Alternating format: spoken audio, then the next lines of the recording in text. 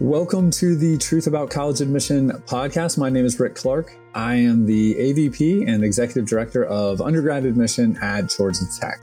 And I am Brennan Barnard. I'm the Director of College Counseling at the Khan Lab School. So today we had a great conversation, and as people are kind of getting ready, Allison is a school counselor. She's a really prolific writer. You guys, I think, have actually a lot in common in that regard in terms of just the messages and the platforms that you guys have. But I'm just kind of curious, what stood out to you and what you want people to be listening for as we launch into the episode. Yeah, absolutely. And we both actually have children in college and children approaching the college experience. So there's a lot of crossover there. And, she talks a lot about the messages that we as parents send our children. And we kind of had a back and forth about this, but there's so many implicit messages that we send about what's good, what's not good, what's right, how we expect them to go through this experience. And so I really encourage folks to listen to that. How about you, Rick? Yeah, that's good. So you got the parent side. I'll take the student side a little bit. There's a story she tells about going to a volleyball game, and her younger son was there and afterwards made a comment about kind of feeling maybe like he's not going to measure up to where the older brother was, or even where maybe his parents were. And I just thought that was significant because, first of all, we all have those feelings at times. We all, no matter what job you're in or what school you go to or whether you win the championship game or not, we all have those feelings at times of just are we good enough, or looking around and comparing ourselves, or maybe it's imposter syndrome or whatever. But just how that's so normal and natural, and all of us have that at times. And I just appreciated, she wasn't really dwelling on this a whole lot, but the fact that he felt comfortable saying that to her. And I just think that for students in particular, whether they're in high school now or definitely when they get to college, because I, interact with so many college kids, having that person around you that you feel like you can say that to, and just knowing, first of all, it's normal. All of us have it.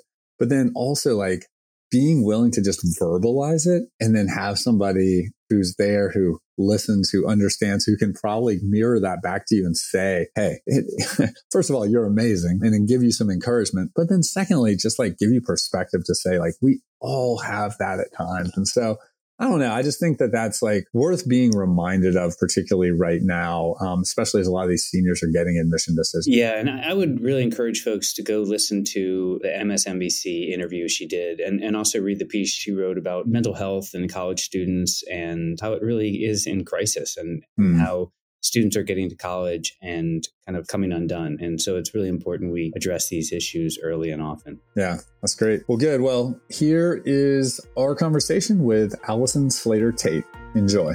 Today, we are joined by our friend Allison Slater Tate. Allison is a school counselor in Florida. She is a prolific writer and, perhaps most importantly, a mother of four. You might know Allison from her pieces, which have been widely distributed from outlets like Huffington Post, Washington Post, Thrown and Flown, and others. Allison, thanks for being with us. Thanks for having me. And yes, I think being a mother of four is the most important.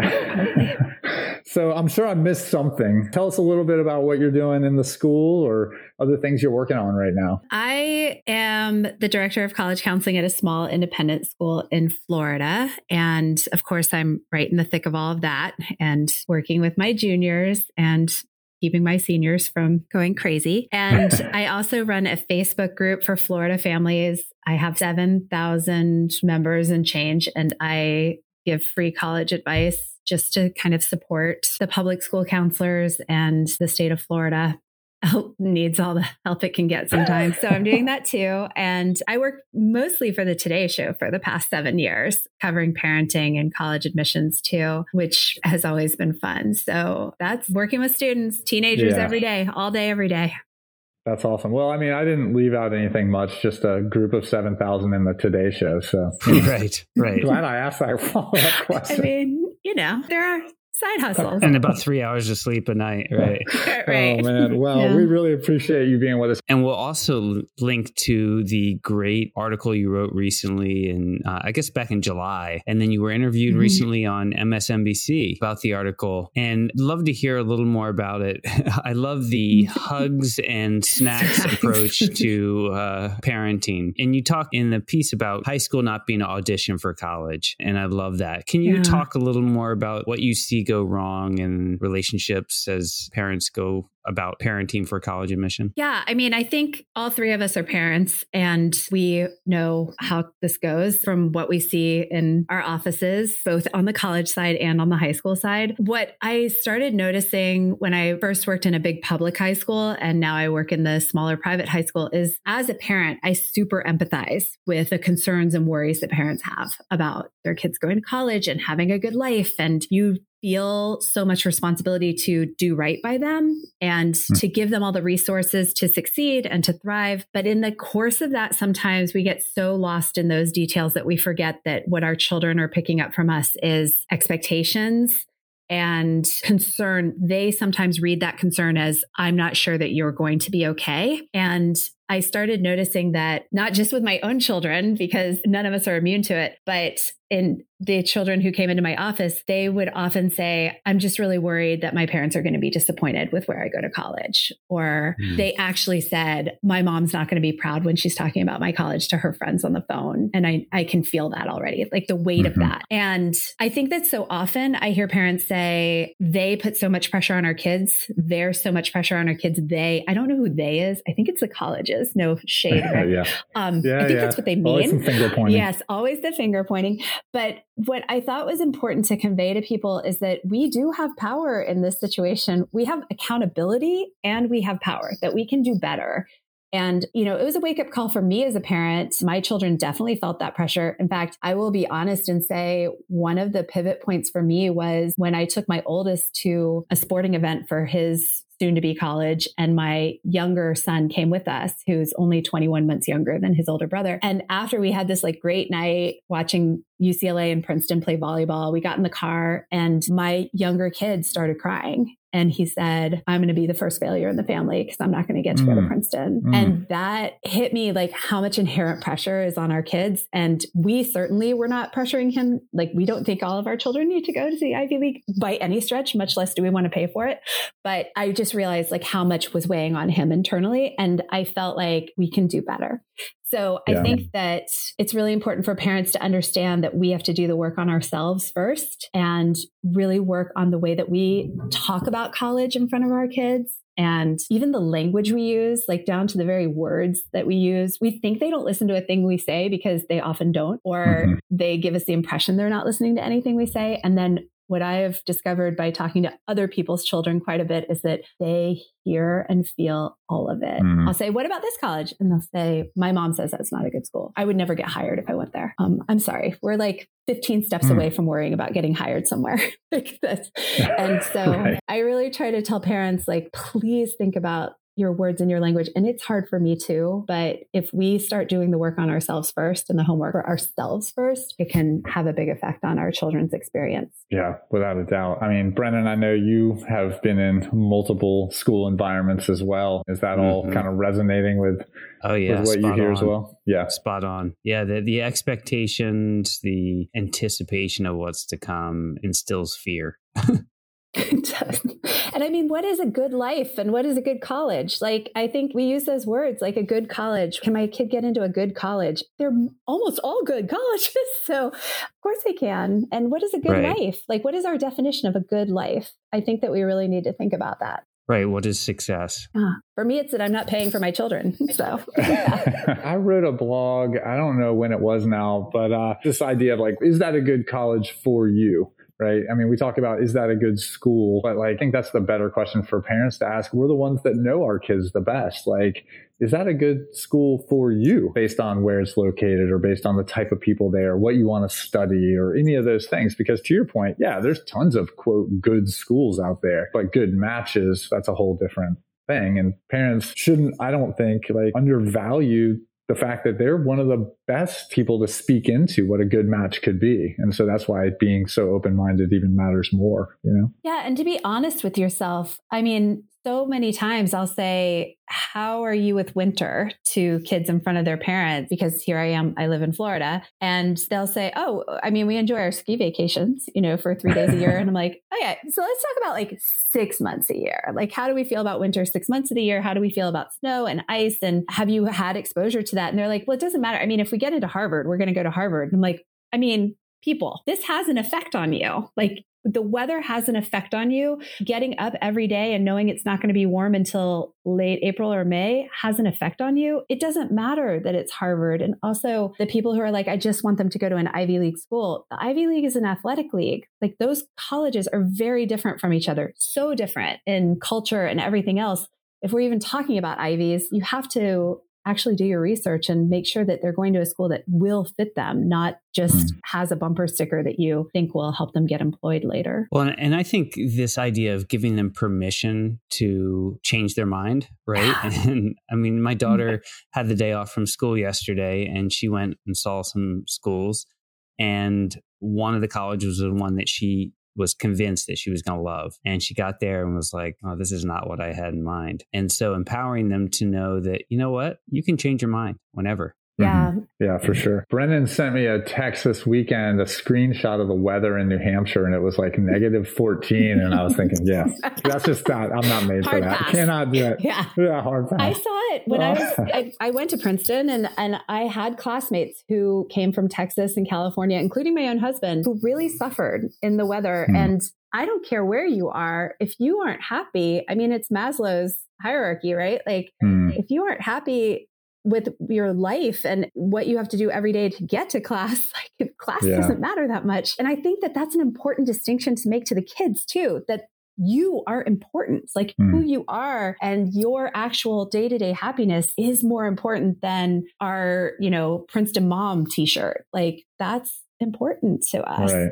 In the last episode, Angela Duckworth was talking about some of her daughter's friends coming back and from a variety of schools. And one of the things she said is where they were was not nearly as important as were they making friends? You know, were they enjoying what they were saying? Was their day-to-day life enjoyable and fulfilling? That's really what mattered. But one thing I wanted to go back to that you were talking about earlier was like kind of our words and the way that we talk with our kids. And in the interview from MSNBC, and I know in some of your other writing, you've talked about what that might look like on the screen. So our words on social media, how we share things, both students and parents. And back to pointing fingers, let me just say, I am sort of guilty of this, right? Because from the college side, we try to proliferate our brand by encouraging students to share when they get in, or if they're choosing to come to Georgia Tech, or you name it, other university. Like, that's part of my job, right? Is like creating excitement in order to build yield, build a class,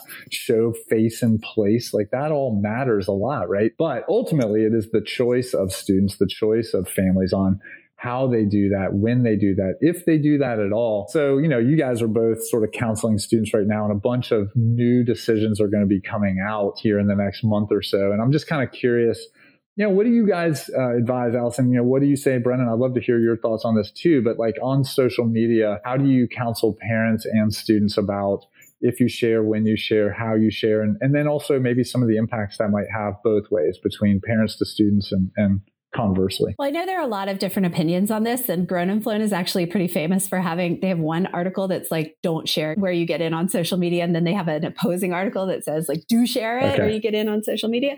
And people are always commenting like, why do you have both articles? Like, tell us which way it is. I am actually not somebody who likes to demonize social media. Obviously, I work on social media and my work is shared through social media. So I get sharing through social media.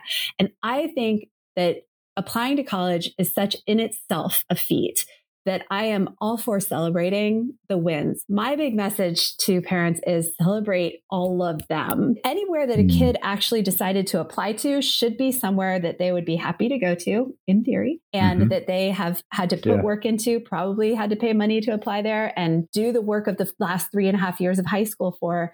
So why would we not celebrate all of them and put all of those things out there? And I don't think that parents need to be putting it out on their social media so much, because I think that becomes something of a parent rat race, but I think that the kids, I would never tell a kid not to celebrate themselves and what they've done, but more for the work that went into it and the act of doing it, which is an act of bravery, let's be honest, because you're putting yourself out there for rejection or something else, but also just to celebrate everything, videotape every reaction. And I really respect the kids who, I know they do all those YouTube videos where they've got like edits of all their reactions. And I respect the kids who really include their denials too, and their deferrals and how they take that, because I think that that helps other kids process what those emotions look like and what that moment looks like, and helps them like anticipate that they can be okay. And we're going to go to college anyway. My own kids have started giving caveats when they allow me to take pictures of them. Like, this one doesn't go on Facebook, Dad. Like, I don't care what you want to post, but this picture doesn't go. And, I think it's all about permission, right? We need to seek permission from our students to share their news, because it is their news. As much as we take pride in it, and as much as we want to celebrate it, it is their news to share. And so I think just making sure they're comfortable with that is important. And I think that if you can focus on the fact that it's not about the college or the name of the college, you're just excited for a new step, a new adventure. I think that that's always a good way to frame it, at least.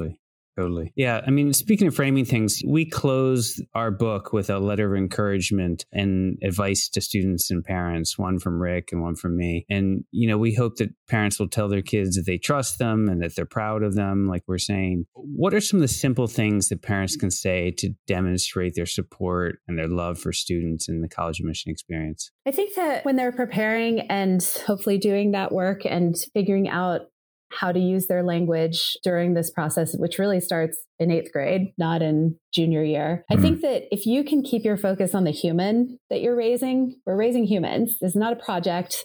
This is not our final capstone project as a parent. This is a human being. And if you can keep your focus on what really, really matters, which is that they are not even happy, but content and not sad. Like, that is the bar we're going for, y'all. It's not that high, but we're going for humans who can find joy and purpose. And that can be found at any college. And if you can focus on the fact that they don't need to go where you went and their experience, because I think I can confidently say that none of us had an internet really in high school or maybe even early in college. Their experience is going to be inherently different. Everything about their process is different. Don't compare it to your own process. They really roll their eyes when you spend the whole time saying, well, when I went, we would never start in the summer. That seems really weird. That is not weird now. And they can have the amazing, wonderful, life-changing time that you did, doing things completely in a different way and with a completely different timeline. And if you're just really careful not to project your own expectations and your own memories like that, I think what you're really tying back to is the relationships that you built in college, the things that you learned in your classes, the things you learned outside of class. And that's just this magical time of life. And it doesn't really matter where that happens. It just matters that they're doing it. But I think that with these, especially post-COVID kids, they have missed a lot of milestones. They have missed a lot of their young life. And the most important thing to convey to them is that there is hope, there is purpose, there is joy, and there is another side of the hill, that this is going to be a small blip in a big life, and just keep saying that. Maybe they'll believe you. Yeah. What's cool about that, and something that we've tried to really work on, is this idea of the dichotomy between, or a distinction between, like the admission process and the admission experience. And I think what you're leaning into a lot of this is it's about a relationship and it's about discovery, and it's about being kind of open to not knowing where it's all going to lead, but being confident that as a student and certainly as a parent who's raising a kid that ultimately goes into college, like, they're really malleable, they're really flexible, they're really dynamic and capable of succeeding, being happy, lots of different places. And that's kind of the fun of it, the adventure of it too. If it's an experience, not a process. The process is must do X, Y to get to Z, and trying to flip that script a little bit. Yeah, I think that we're all really over uncertainty. And there's been so much uncertainty in the past few years that people want to know things. And that's why they're like, please, Georgia Tech, come out with your decisions. Like, why are you making us wait? And I hear that, like, I literally have parents texting me and saying, I can't sleep at night I'm so worried about whether or not they're going to get into UF. And I'm like, okay, so worst case scenario, what if they don't get into UF? They're going to be okay. It's going to be okay. And you have to project that. I always say, like, children are like horses. They can smell your fear. You cannot be afraid. Like, you have to know that you did 18 years of parenting and that this person's going to be all right. But again, I think that parents have to believe that first. You have to believe it first for your kid to believe it. Well, on that message, we want to thank you, Allison. Especially, we're recording this during National Counselor Week, and we're grateful for all you do and for you spending some time with us today and sharing your wisdom. Thank you. Thank you for having me, and happy Counselor Week to you too, Brennan. And I guess to you too, Rick. I guess you counsel people. Yeah, we try. Well, really enjoyed it. So thanks for being with us. Thank you. We hope you enjoyed today's episode. And as a reminder, season 1 of The Truth About College Admission is brought to you by Johns Hopkins Press. The press provides global access and delivers impact through publishing and distributing innovative ideas and scholarship. Johns Hopkins Press connects people to the most trusted knowledge from global researchers, scholars, and educators. To learn more about the work and publications, go to press.jhu.edu. And Brennan, we will be back soon with another episode. Thank you, my friend. Everyone else, have a great day. We'll talk soon.